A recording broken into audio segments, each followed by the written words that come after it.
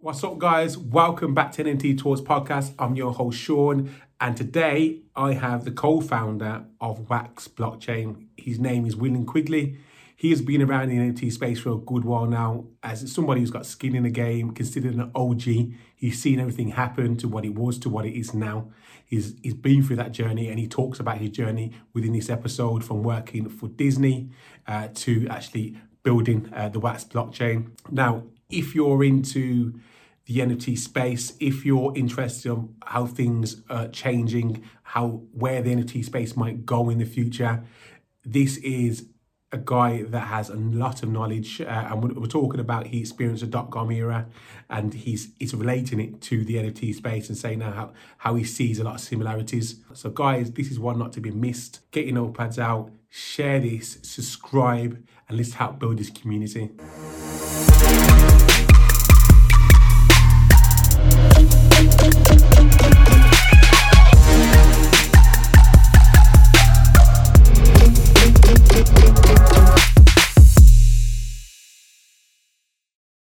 Welcome back to the NFT Talks podcast, and today's guest, I'm excited to have him on. I've been waiting for a while to arrange this episode, and it's somebody who has a lot of skin in the game, I would say. You consider him an OG in the NFT space. So much to talk about. He's a co-founder of Wax Blockchain, which is also known as the king of NFTs, because it's the only blockchain that is built for NFTs. So it's exciting to get him on. Welcome, William Quigley. How you doing? Hi, thank you. Very good. 2021 has been the best year ever for NFTs. It has. It's exciting. I mean, for anyone that doesn't know who you are, which we're definitely going to jump into, is just give them a short introduction into a bit about yourself and your background and what you've been doing for the past how many years? Right. Well, I graduated from college 5 years ago. Just kidding. Let's see. So briefly, the part that's relevant. Well, I had left the Walt Disney Company. I was the CFO of the licensing division back in the 90s. I went and I co-founded a venture capital firm called Idealab Capital Partners. That firm was the first venture capital firm to focus exclusively on consumer internet. And at the time, believe it or not, people didn't think the internet was worthy of a dedicated focus for a fund. And by taking the consumer internet part of it, they were like, you're talking about a tiny piece of a tiny piece.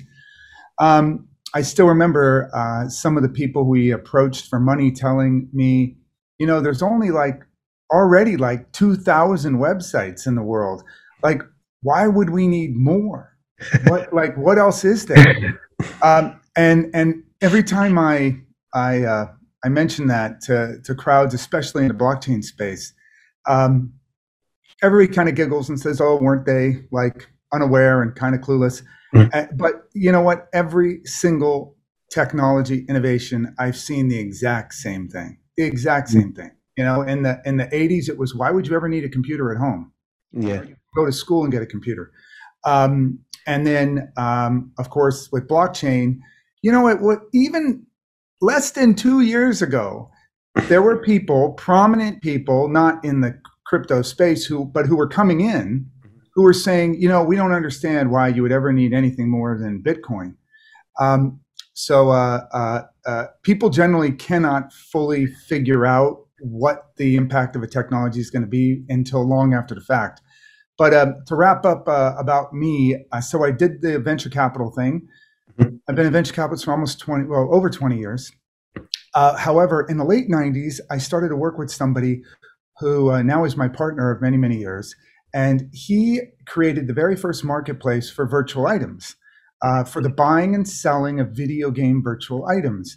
He did that first with a video game called Ultima Online, and then with a video game called EverQuest, and then some others that your listeners might have heard of, World of Warcraft.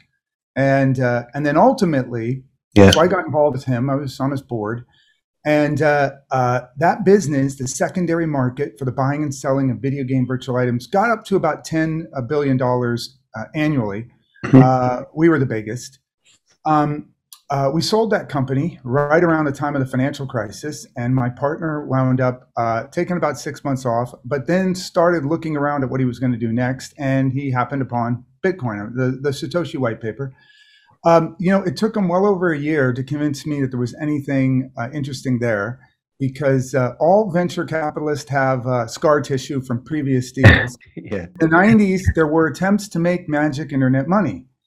Things like beans and flues were coins you could send back and forth to each other. The only problem was, since there wasn't a blockchain attached to those tokens, you didn't know how many there were. Yeah. And so people didn't have confidence. Of course, at the time, we really didn't know even how to address that problem. So the blockchain clearly did it. But once I decided that the blockchain was the place to be, I actually listened to my partner. I gave him 3 hours. I said, you have 3 hours to convince me, because you've been talking and babbling about this forever. Within 3 days, I got off 8 boards. I stopped doing everything else I was doing. And I said, all right, from now on, we're just going to do blockchain. And that was, 10 years ago. Wow. And what we did, which I think was part of why we were so successful, I took the template of what we had done in the internet and how we had first started at the infrastructure layer. Then we went up and we did applications, e-commerce sites, music sites, travel sites. Then we started looking at how do we actually bring customers to those sites, so ad networks, lead gen platforms, and then we realized that payments was a bottleneck, so we addressed the payments issue. We were the first institutional investors in PayPal, and so we always had a view of sort of blanketing a space, looking at it and then finding all of the friction points or the pain points of what we thought would be a big market, and then tried to back businesses that were addressing each of those pain points. We used that same playbook with crypto. We probably invested in and incubated in over 30 crypto companies. Obviously, some of the early ones are Kraken, Coinbase, Bitfury, BitGo, and a whole bunch of others. Then we incubated crypto payment processing companies. Obviously, we then started looking at blockchains themselves. We created something called Mastercoin. We were I think we were the biggest investors in that, on the board of that company. That was the predecessor, by the way, to Ethereum. It was the first attempt to put a smart layer on top of a blockchain, what we now call smart contracts. The team from there left because we built it on the Bitcoin blockchain, and the Bitcoin developer community didn't really support it. In fact, their question to us was, why would anyone need an intelligent layer on a blockchain? And so I thought it was self-evident. So if you're asking that question, you're probably not the right chain. And so it was very risky back then to do what the Ethereum team did. So the guys at Mastercoin left Mastercoin and started Ethereum. Okay. And, we became the second largest investors in the Ethereum crowd sale because we knew a smart contract layer was valuable. We also knew its limitations. We had built Tether on Mastercoin, and Tether, initially hard to sell to people. Why would anyone need a stable coin? It was the world's first, but eventually, today, if you look at it, Tether is the most traded cryptocurrency on earth, maybe $20 trillion annually. Half of Bitcoin trading pairs are with Bitcoin, are with Tether. But it was during 2015, 16, as Ethereum started to launch, that we realized, hey, maybe we could take this next generation of in-game items, now called skins, and a skin is a video game virtual item that's strictly cosmetic. In other words, it has no in-game utility. Yeah. And it looks like, if people know what an NFT is in the from a media file standpoint, they'd say, "Oh, that looks a little bit like a skin." And so we decided we would launch a blockchain that was just focused on skins. And I did that in 2017 in London. And I remember I presented to an audience who were like, "Why would you want media files on a blockchain?" Okay, you get the questions all the time. Why would you want this? Why would you want that? And in particular, I realized something. Everyone in the audience looked like gamers, kind of geeky computer people, but it turned out they really weren't. A lot of the early crypto traders, like us, were video gamers. We were video game item traders. Well, we had a perspective. They did not. And so CryptoKitties hadn't been launched yet. People really didn't know what you say NFT. People didn't know what that word meant. Yeah. But we knew once we got a consensus mechanism that would allow fast enough processing, this would be, and I think that video is still probably on YouTube of me. I said, look, this will be the on-ramp to consumer mass adoption of blockchain. And I'm very proud of that, because 4.5 years later, this now people think of it as self-evident that, of course, but as you know, it was not until 2021 where anyone seemed to care. We were talking to companies for 2-3 years, and they were like, "Well, why would we care about this stuff?" And we made some really impressive, I think, innovations in NFTs. We were the first to link an NFT to a real world consumer product. And we call those viral NFTs, virtual plus in real life. And those, we've now done them with a lot of big brands, especially in the toy space, Funko, Mattel, and Hasbro, and a lot of other brands that have said, this is a really cool idea. Target and Walmart and the Topps baseball card trading company, we did it with them. So this will have a profound effect over time on consumer products industry. So that's sort of a background for your listeners about what I've been up to. Definitely last. Yeah, I mean, you've covered so much, but I think it was needed, and I'm glad you did. You went back like way before NFTs, talked about the internet, talked about the doubters there. Like that's what I feel when I first looked at NFT space, and I say the penny dropped for me to understand what was going on and the possibilities, and it kind of reminded me of how people spoke about whether it was Web 0.20 social media, or how people spoke about the internet. Like at this point, it's very early. Well, I wouldn't say it's very early because you were very early, but it's still early and people are still asking questions about it. Why would we do this? Why is there any need for this? Why would we do that? And that seems to be the running trend, like you said, through tech, when tech's created innovation, people ask these questions.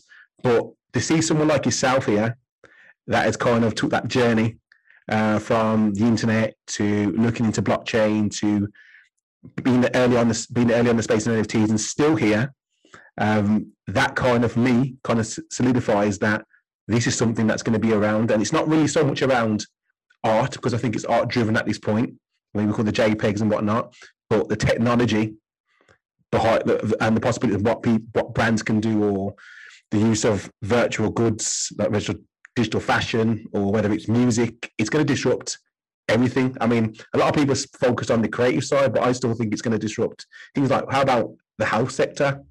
And like, for example, the way we travel and passports and stuff like that, I'm sure that would be something we could tap into, right? All those things are true. NFTs are not media files. That's the way most people have come to know them. They're images, they're video clips, they're snippets of audio. And that's been important, because a technology that doesn't have something intuitive and familiar, it generally just sits there and is unexploited because people can't get their arms around it. Once people see just one aspect of a technology, like what it can do, then their minds just expand. Do you know, back in the early 80s, IBM decided it was time to allow people to buy and use computers at home. And I remember the commercials. There was a Charlie Chaplin figure, you've probably seen on YouTube, and he would sit down.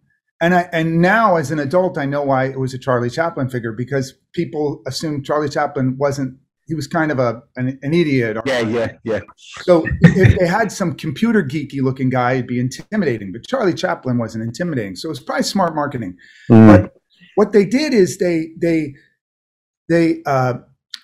presented a computer as a spreadsheet for doing your bookkeeping, and then they presented it as a way to type.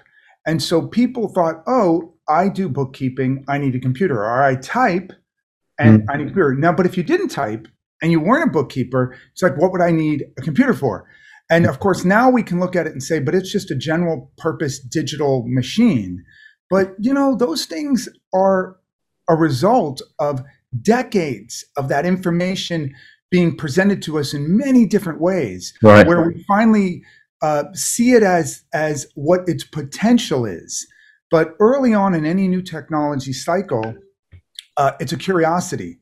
And then usually the first application brings about two things. A group who says, that's magnificent.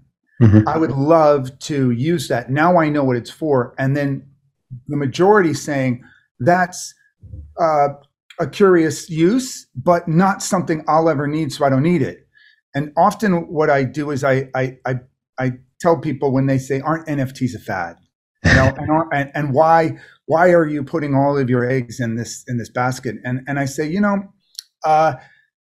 imagine you have a smartphone and on it you're playing in the Angry Birds game, right? And after a couple months you get bored at the Angry Birds game, and you say, you know what? I don't play this game anymore. I should throw away my smartphone.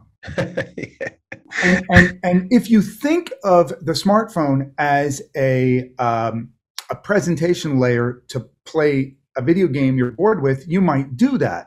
But if you think instead of the smartphone as a handheld computer and the game is just one of many applications you can do with it, then of course what I said earlier would seem absurd.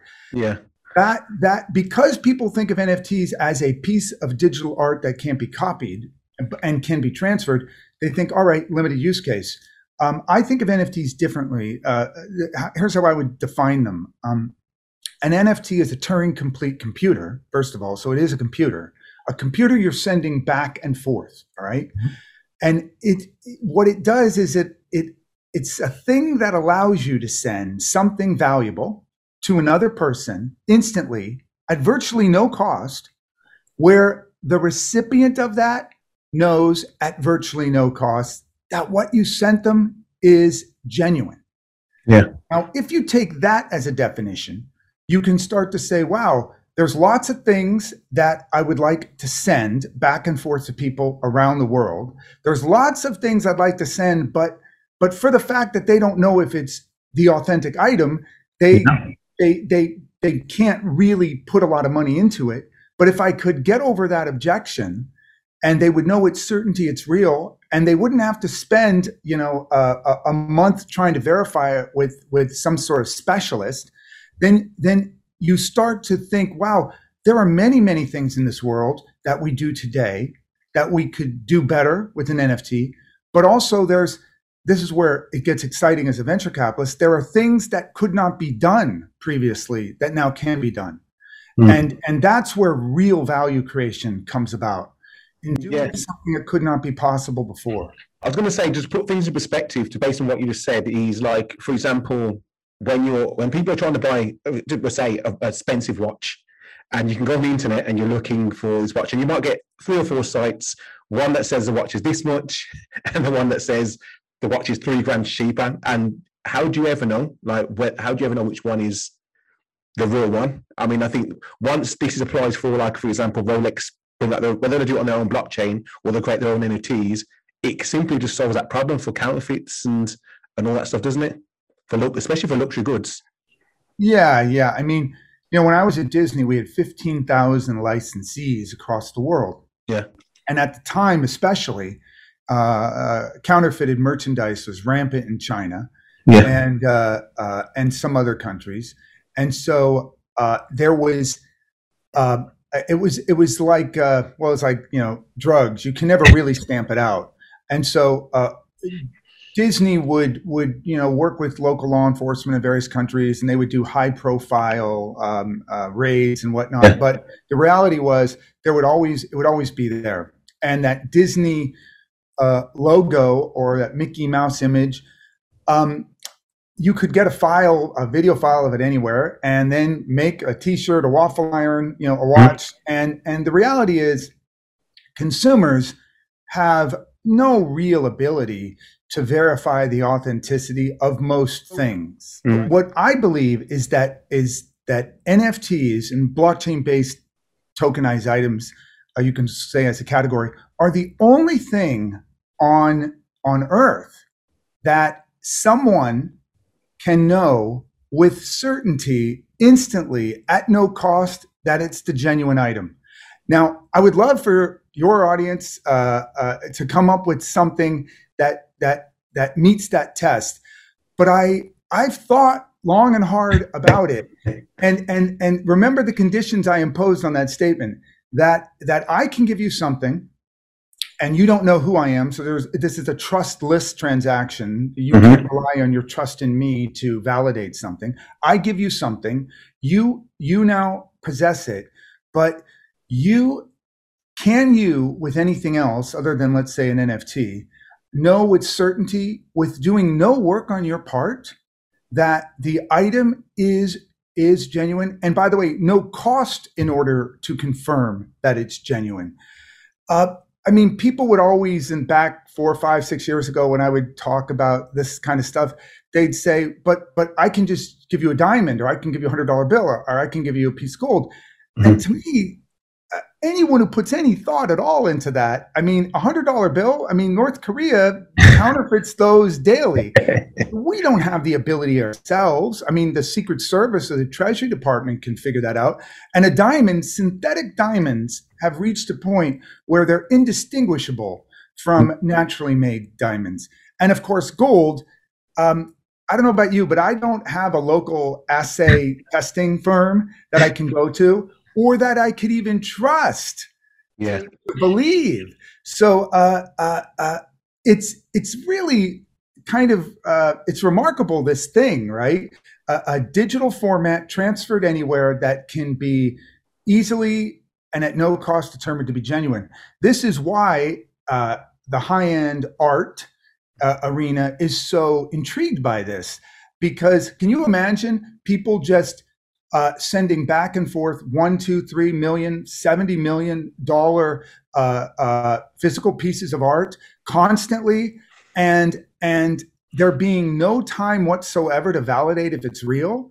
Yeah, no way. It's crazy. That's actually reporting that's what's actually happening at this point. Like, people are just exchanging millions of dollars of value of art, like, day by day, and that, you're right, that would never happen, and there's no question of authenticity or nothing like that. So yeah, to even like to point out that, I know it's happening, but kind of, when you're in this space, you can't just get on with it. But to point that out, I've never really thought about that, is the amount, the volume that is traded, and trustless, like I said, nobody questions whether it's real or not because of the blockchain technology.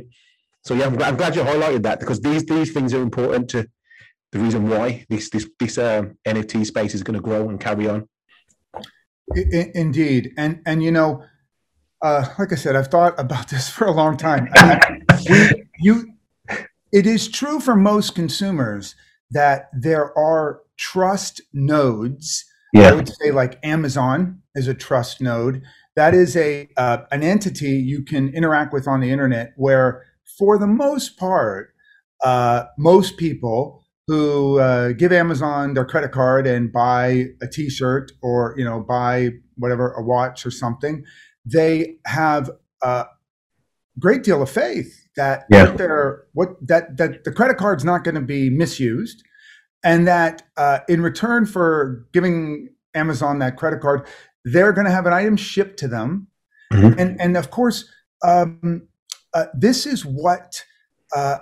Another way for your consumers, listeners, to think about this is what branding is about. branding is about presenting a something to consumers that they can believe and trust in. So when you eat some cereal, in the morning, maybe it's Nabisco or Kellogg's, you very few people dedicate time to say, I wonder if this is used with products that I wouldn't want to eat. It's just not. We've been so conditioned through endless interactions with that brand that have turned out favorably that that humans were pattern recognizing creatures. We say, look, this has happened enough that I'm now going to assume it is always the case. Yeah. And that the thing about that is, though, how many billions, tens of billions, did those companies spend on marketing and on service over decades to communicate that they can be trusted with the consumers? It's it's remarkable, and yet you can do the same thing on a blockchain at virtually no cost, and that's what's so incredible. Branding will not go away, but the brand will no longer need to establish first that what they're giving you is a genuine thing. Yeah. And this hurt Disney a lot back in the 90s when counterfeiting was so rampant, because obviously the counterfeiters hadn't invested billions of dollars in establishing a trusted relationship with the consumers. So their products were low quality. But of course, if you bought something that you thought was from the Walt Disney Company and it fell apart, or it, I remember somebody had these like Donald Duck pens, writing pens that were counterfeit, and they leaked all over some woman's couch.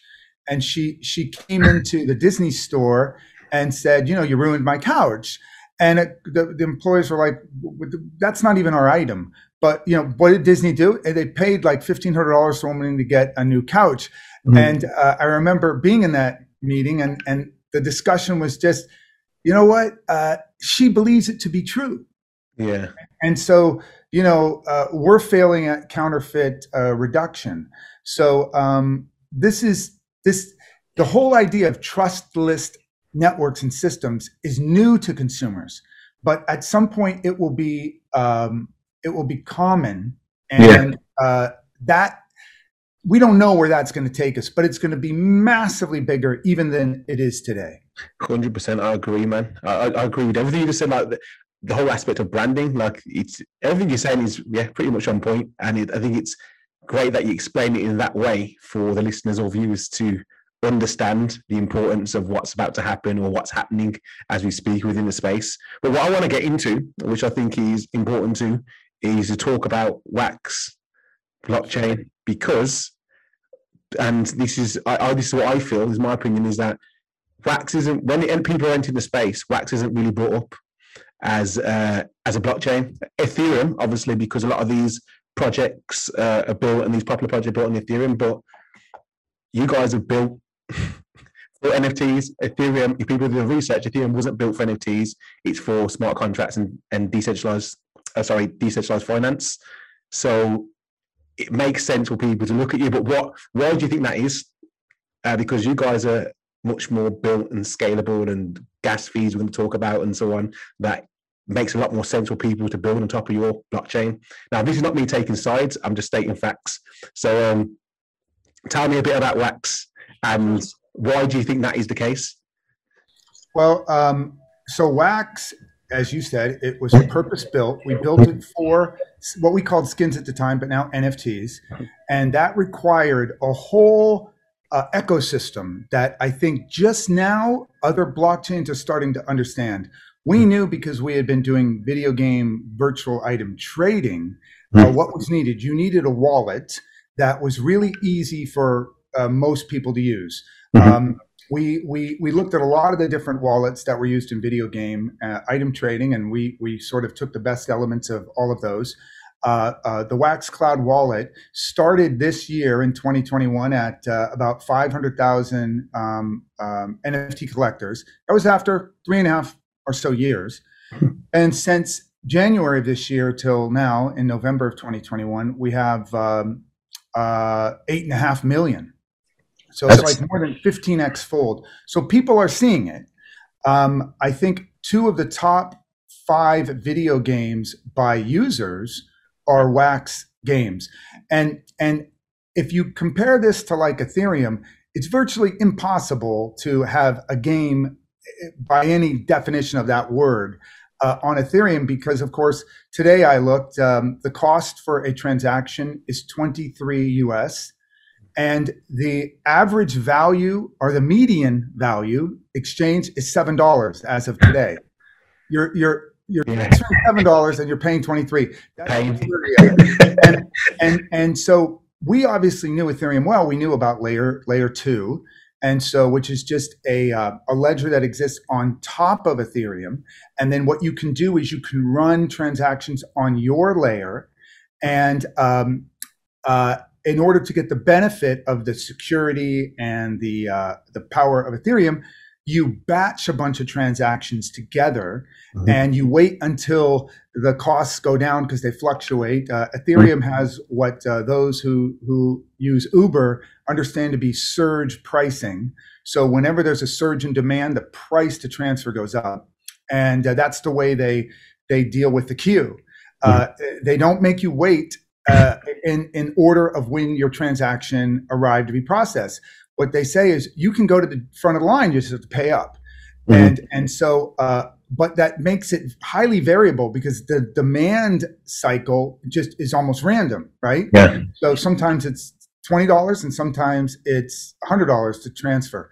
So what we thought was we needed at Wax, we needed a complete system, one that had no fees. So there are no fees to transfer. We had a wallet that clearly, by the growth of it, people really like, and it's easy to use. And you log in with like your Facebook credentials or your PayPal credentials or Google credentials. You don't have to put in all the other information. We have hundreds and hundreds of games on Wax today that integrate with the Wax Cloud wallet. So you go to that game and you just log in through your Wax account, and then you're in the game, and you can transfer your items back and forth quite easily, your NFTs. We also knew you needed a marketplace, so we created those. And then you needed a decentralized exchange to allow somebody to exchange the in-game items, the NFTs and the in-game currencies, for either other game currencies and items or for things like Wax or some other token, fungible token that could be traded on an exchange for real money. So we thought about that 5 years ago, right? All what we would need. And so we built it. And so as a blockchain, it is the #1 blockchain in the world by transactions. I didn't look this morning, but it's maybe 15 to 18 million transactions a day. Wow. You can compare that to Ethereum, which is a million and a half. So as an NFT spot, it has more active daily users than any other chain. To put that in perspective, if you look at like Alien Worlds, it's a game. Splinterlands is one of our games. It's also on a chain called Hive. Farmers World. Yeah. Those will have hundreds of thousands of people using them a day. Now you compare that to a lot of other blockchains, and you can go to a site called DApp and look. Take my word for it. But you look by users, and it's hundreds of thousands of people per day on these apps on Wax, and then it's thousands or hundreds. One of the things in these other chains, one of the things that blows me away is some of these so-called metaverses. Some of them, Decentraland is one, which is a great project, and Sandbox. Crypto voxels. These chains, these blockchain projects, they have a few dozen to a few hundred users a day. And so it's baffling to me why people have rushed in and pumped those tokens so much. I think yesterday when I looked at Sandbox, which has a $16 billion US market cap, fully diluted, it had 198 users. all day for 24 hours. Wow. Now, think about that. Decentraland is usually between 50 and maybe 250 users a day. And then Wax is hundreds of thousands of users a day. So part of that, by the way, is you hear all these chains talk about very low fees, right? The Ethereum layer 2s have a bunch of people touting them as, oh, these things are really, really cheap. Well, they range from Polygon, which is 25 cents to 30, 40 cents per transaction, up to, I forget the one that's the cheap, the most. Palm. What's that? Is it Palm, by chance? Maybe. There's like 5 or 6. There's a few of them in it. There's Palm. Yeah, those range from, they're zero knowledge proof based layer 2s. They range maybe 25 cents to $3 per transaction. Now, when you have 20 million transactions, that's 5 million to 10 million per day. So you can see why so many people are building on Wax and playing games on Wax, because zero is a lot less than even 25 cents. And so now, as far as you said, so why don't more people know about it? I think the users clearly know about it because it's the most actively used chain in the world. Yeah. But a lot of the people who just trade the tokens, they buy the story. So they don't realize that Decentraland has 100 users a day. I mean, would you pay billions of dollars for an Apple app that had 100 users a day? Yeah, no, you wouldn't. And some people say, well, wait a minute, William, that's not fair. It will one day. All right, but those projects have been around for 3 years. So now maybe they get there, but I believe most of what we call the metaverse-based chains, Wax is one, these others are out there. Most of those will not transition to what will ultimately be the real metaverse as we fantasize about it. The term metaverse has been so abused by the marketing departments of blockchain companies that it's disappointing. I actually think, and now with the Facebook and Meta, I think the term needs to just be put away, because it meant something. It was really going to mean, when the arrival of augmented reality devices came, low cost, wearable glasses, which would provide you with a digital overlay of the real world. So a blending of the real and the non-physical world. That's what most of us thought of as metaverse. That is not what we have today. Today, what we have are really awful video game-like experiences that look very similar to what we had in the like mid 90s. If you look at a Fortnite or a PUBG or a CS:GO or some of the fantasy RPG games, whatever they are, League of Legends, those are magnificent worlds with millions of people in them each day. Yeah, that's not what we have today. And so to call them metaverses is really kind of lame. Crushing a few dreams here, man. I think you're going to make a few people unhappy. the reality of what you're saying, but it's true. If you're a video gamer, you've never touched a blockchain-based quote metaverse or game, and then you were to go, you would be baffled. Now, what I would say to those people is be a little forgiving, because just like the first PC games, and then the first Flash or browser-based games, and then the first mobile games. The very first mobile game I played was by a company called Jamdat that everybody's forgotten about. It was based on the Opera operating system for these like flip phones. Okay. And what it would do is it would allow you to take a little line, like a dotted line that you would type. Yeah. It would send that dotted line down to what was a 0, and it was a bowling game.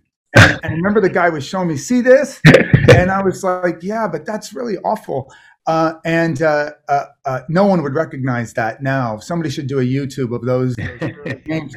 But the founders of Jamdat and then all the follow-on companies, they stuck with it, and eventually these became super rich, multimedia, crazy, fun experiences.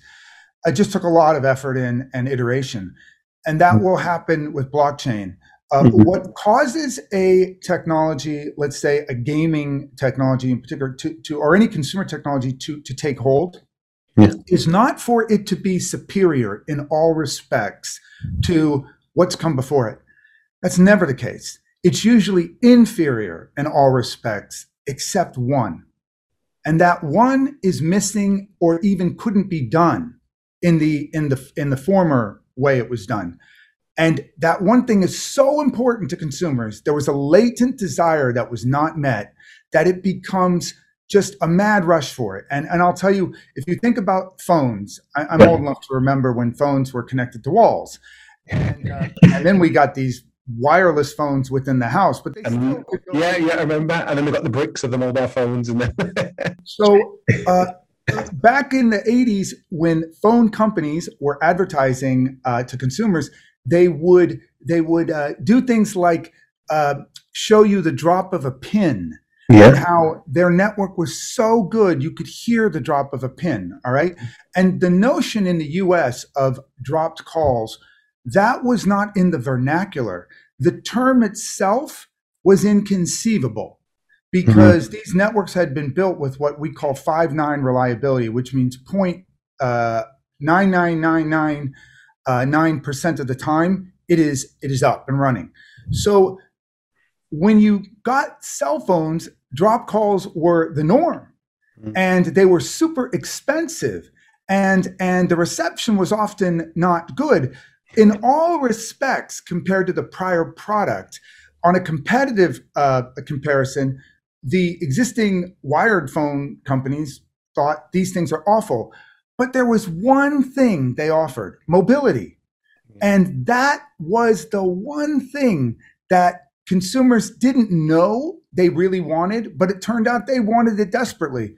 And so blockchain-based games, they have one thing today that I've been trying for 20 years to get video game companies to understand, which is they would like to own the in-game item they pay for, and they would like to be able to trade it, barter, or for real money with other people.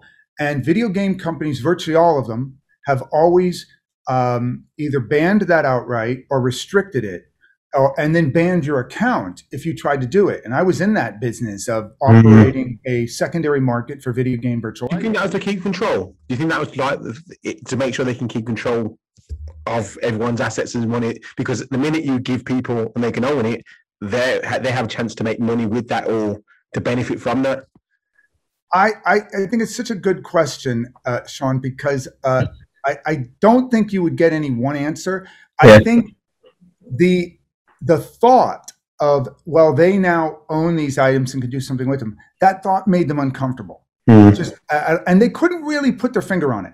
What I would always say is you need to understand a robust, high volume, highly liquid secondary market always benefits the primary market. So you guys can sell these video game virtual items to your players, and then the fact that they can trade it, cash it in for something else, makes them much more likely to buy from you because they know they're not stuck with it. And of course, as you talked about earlier, if you were to buy an automobile or to buy a home and were told that you could never sell it, you would still have a market for automobiles and homes, but it would be a vastly smaller market. And it would be a much more carefully thought through decision. I mean, you wouldn't be able to move to take a new job. I mean, it would be terrible. So the video game companies, I think, one, they didn't really understand it. Two, there was a general unease, partially because they thought, but now you're making money off of something we did. And that is an impulse in many, many companies, many business people around the world. The notion of the open source ethos, the notion that by creating a platform or an ecosystem where all the participants can profit, and that you don't directly extract value as the creator of that from those transactions, but overall you have people coming to that place because they can make a living, and indirectly it's like you set up a city. You don't own the gas station or the retailer or the apparel shop, but there's like a sales tax. And there's also people investing in that city, wanting to build up the park system, the water system, utility system, which benefits the city.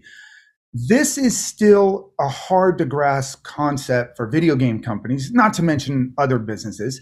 They like the idea of we get something for everything done we can extract. And guess what? The blockchain-based now consumer markets with things like DeFi and blockchain games is turning that on its head. I think over the next 5 years, it's going to be highly disruptive to large industries and many consumer product industries where they've not allowed consumers to do these things. And they're going to see consumers are going to go there. They can't today easily because blockchain's still hard. But as we make it easier to onboard people, I think they're going to choose blockchain over the closed garden of an Apple App Store or a Google Play Store. Yeah, I'll ask you a question then. So based on what you said about they're not willing to, they don't really want to part, and people benefiting from buying these assets and whatnot, as we would call it, if they did NFTs.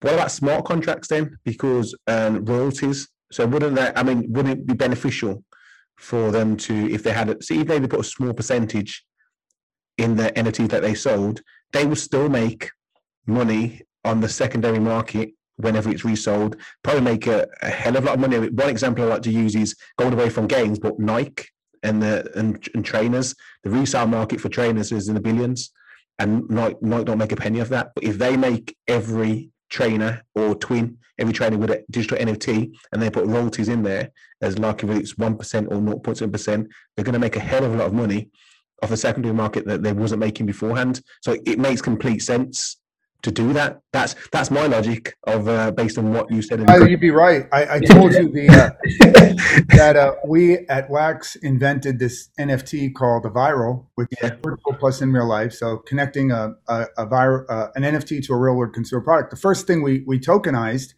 was in 2017 was a sneaker, and that sneaker traded over 200 times. So 200 times in 24 hours. Wow. And each time it traded, there was, I think, a 1% fee. So in total, more was made in the cumulative fees than in the retail price of the sneaker. So yes, but you are right that they can do that. But keep in mind, there weren't smart contracts in their ecosystems, right? And even if I offered that to many game companies when I was the CEO of Opskins, which was the largest marketplace in the world for skins, video game virtual items that are cosmetic. And I said, look, we can share in this. But then it gets to this insecurity around the thing they hold most dear, and that is their business model. And business models are tremendous. When you invent a new one, I mean, they're as rare as finding a new element on Earth. They're very, very rare. And the thing about business models that is, and during the internet era, business model thinking became much more advanced because in a digital environment, things are possible that weren't possible in the physical. But businesses can adapt to changes in technology. They can adapt to changes in the competitive landscape. They can adapt to regulatory changes. But a change in business model is usually an extinction event. Businesses cannot adapt. Humans have a tremendously difficult time when they are vested in one business model, adapting to another. Usually, the businesses simply go out of business. It's that hard. And so think about as a business that's a big AAA game franchise that's making a lot of money in a certain business model. Now they transition from premium sales where you would buy the physical disk to actually go install the game, to downloadable content like what Steam does, to free to play, which was extremely difficult for the U.S. video game industry to accept, and so this is now even more subversive in a way. It's the video game itself now is sort of not fully owned by you, the builder of the game. You've got these people who own parcels and items in it. I think their concern is, where does this take us? And entrepreneurs like us, we say, well, I don't know, but we'll adapt. And this is something people want. So let's see where we can go, how far down that rabbit hole. But most people who work at big companies would prefer to have very solid foundation of how they make money, and that becomes like the laws of physics that they interact with. They know that there's gravity, there's electromagnetism, thermodynamics, and they operate in that environment. And so when you impose a new law of physics on them, they struggle, and yet I find it kind of amusing that I'm seeing all these big AAA titles now that they see what's going on and the venture capitalists rushing into video games on the blockchain. They're saying, we're going to do this too. And we love this idea. And I'm like, you love this idea? Well, then, but why for 20 years have you done everything to ban it? Yeah. And if you do love it, okay, Fortnite, open up your skins to be traded. And CSGO, open up your skins to be traded. And League of Legends, World of Warcraft, open them up. But they don't. And I think what they're going to try to do is build games for blockchain. But what's going to happen is this. Over time, people are going to get really excited and comfortable owning these virtual items. And they're going to look at things like traditional video games and say, why am I spending thousands of dollars there? And so ultimately, those existing AAA titles are going to be disrupted by the consumers getting comfortable and desiring what they can do in the blockchain game space. It's just going to happen, and they're going to, it's just like the online the retailers of. I'm just going to say that online retailers and retail and real life, analogs, high street retail. They buried their heads in the sand for a long time, and finally they said, "I guess we got to do this." Yeah. And so I do expect this is unfolded, by the way, the industry precisely as I thought it would. In our white paper, we talked about what we saw that was going to happen and why this was going to be a phenomenon, but that it was going to be indie game developers who would start it. And because they frankly have nothing to risk. Yeah. And then eventually the big guys would see the money there, usually looking at what the venture capitalists are doing, and they would come on in.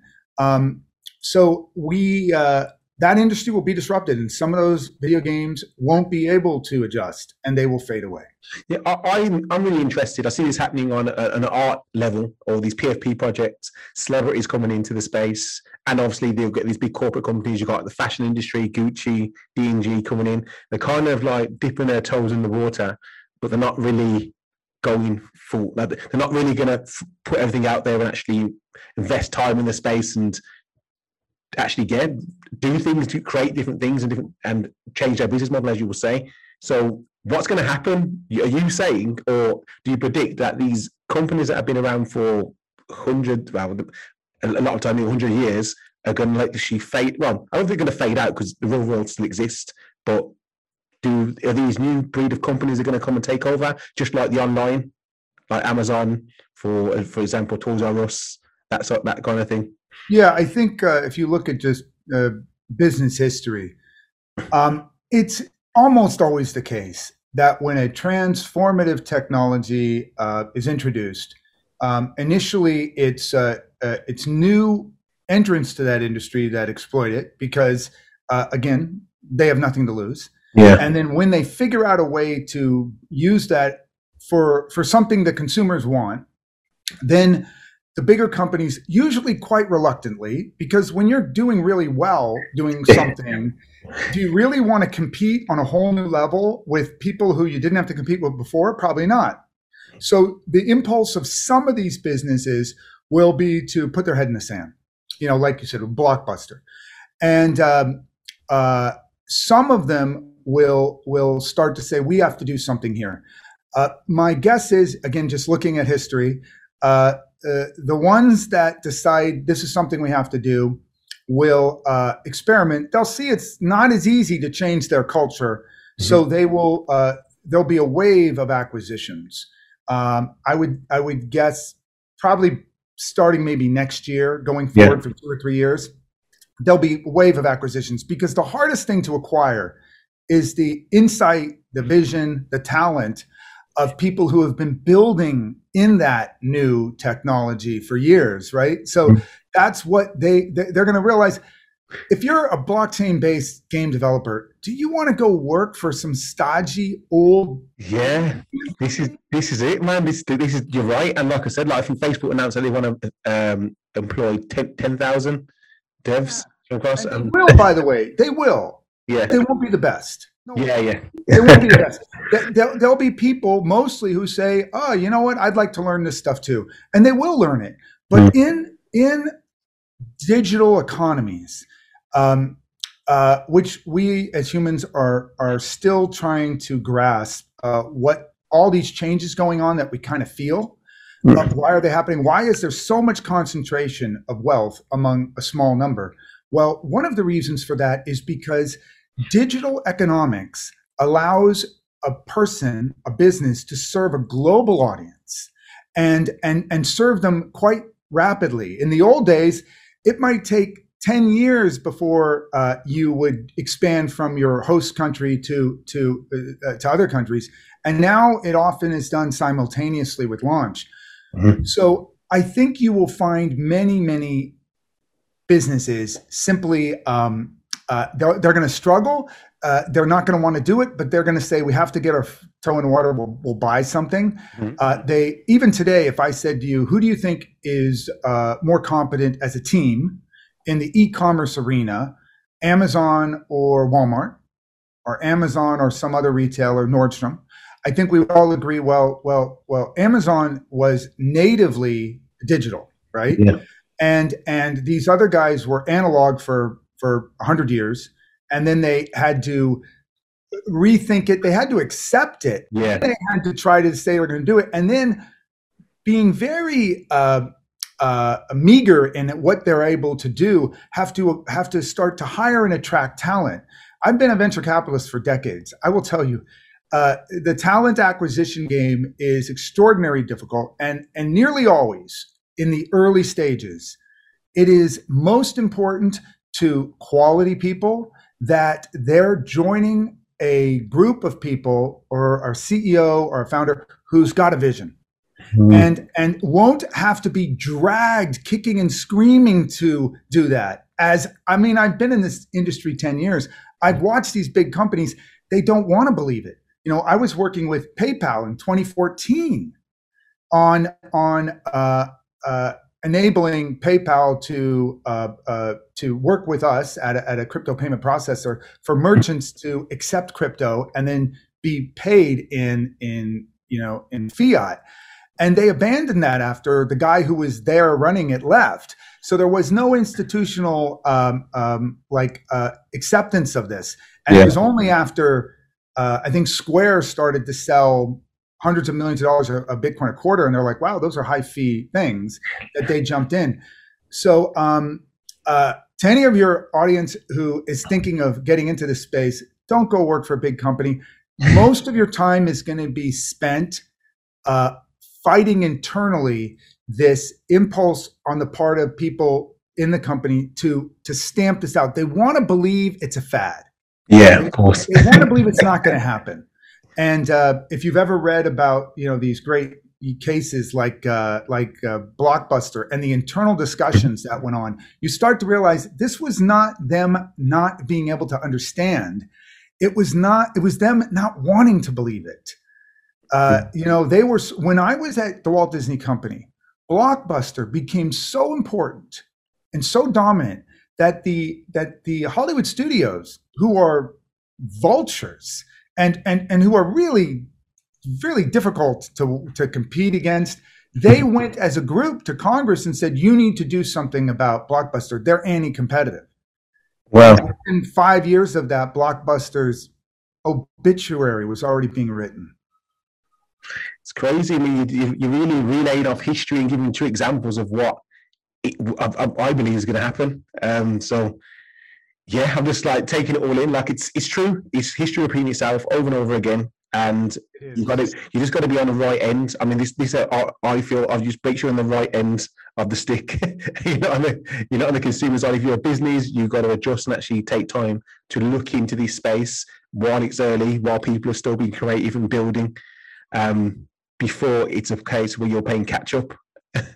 Let me give your audience, because I hope some of the people in the audience are people who want to break into the space. Yeah, definitely. Yeah. And I just recently I was talking to a gal who wanted to figure out a way to make a living in the blockchain video gaming space. So I helped her set up a Wax wallet and start to do play to earn.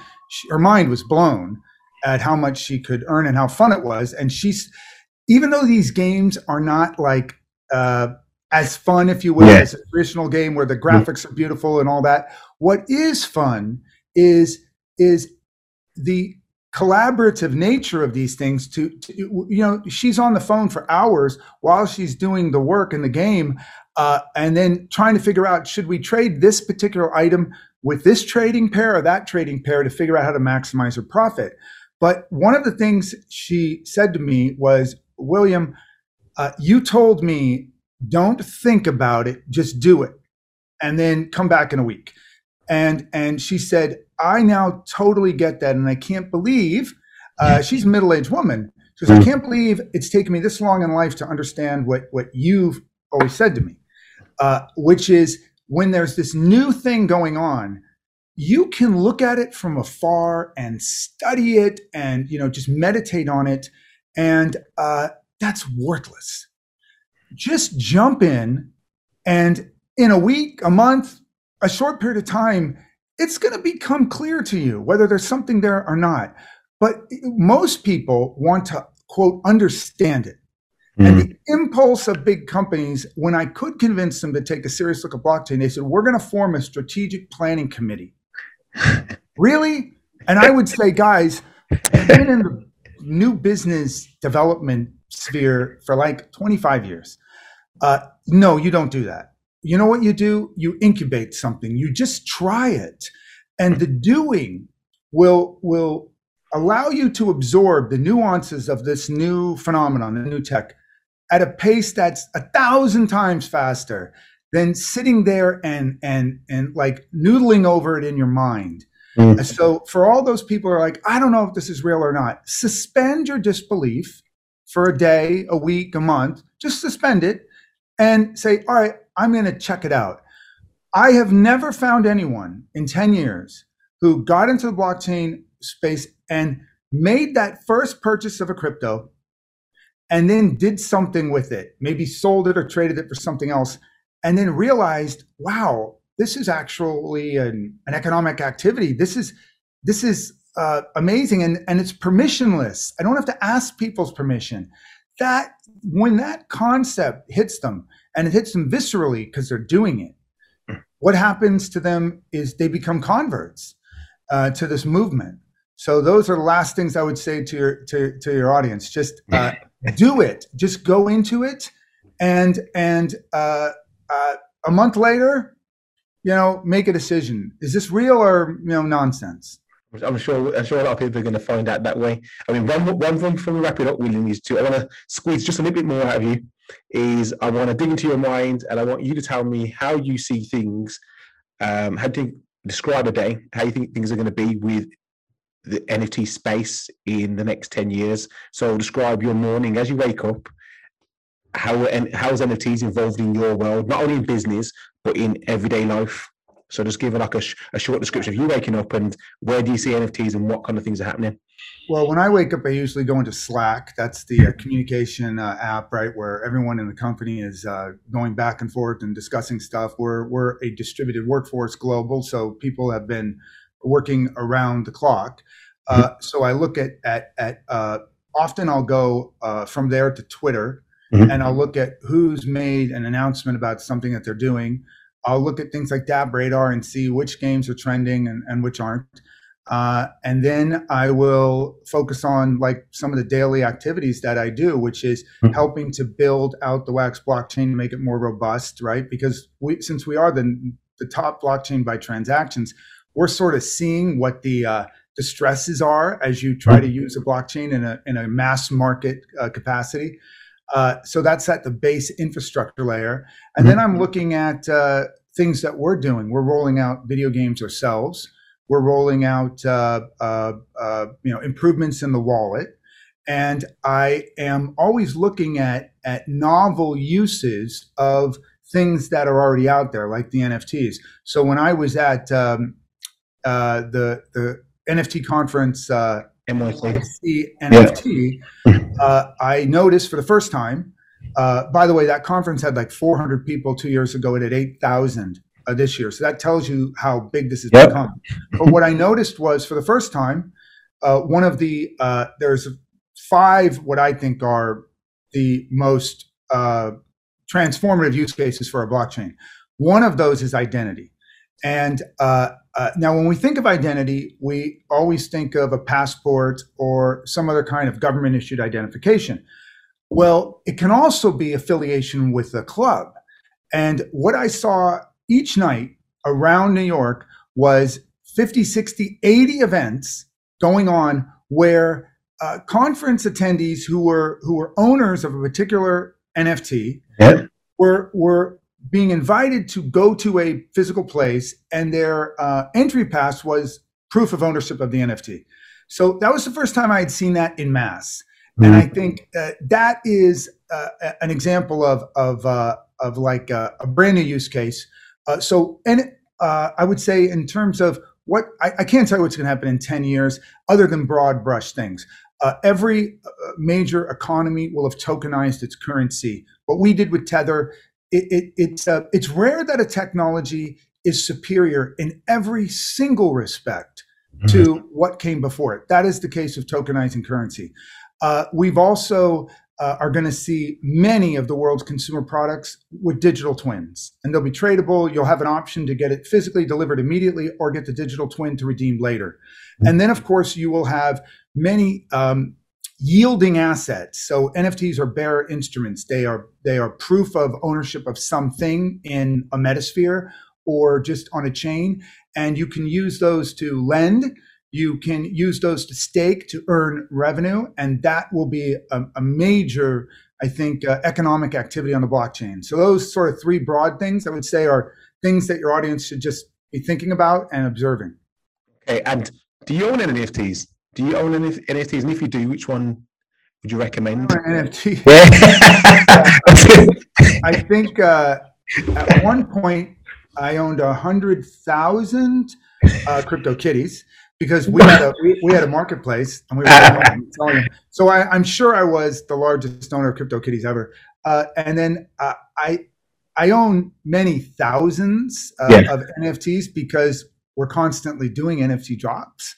You personally, do you buy any, like say, look, I'm buying this NFT, I like this NFT? Those are mine and my partner's accounts. Okay. Yeah, I mean, we always buy during the drops. And so, I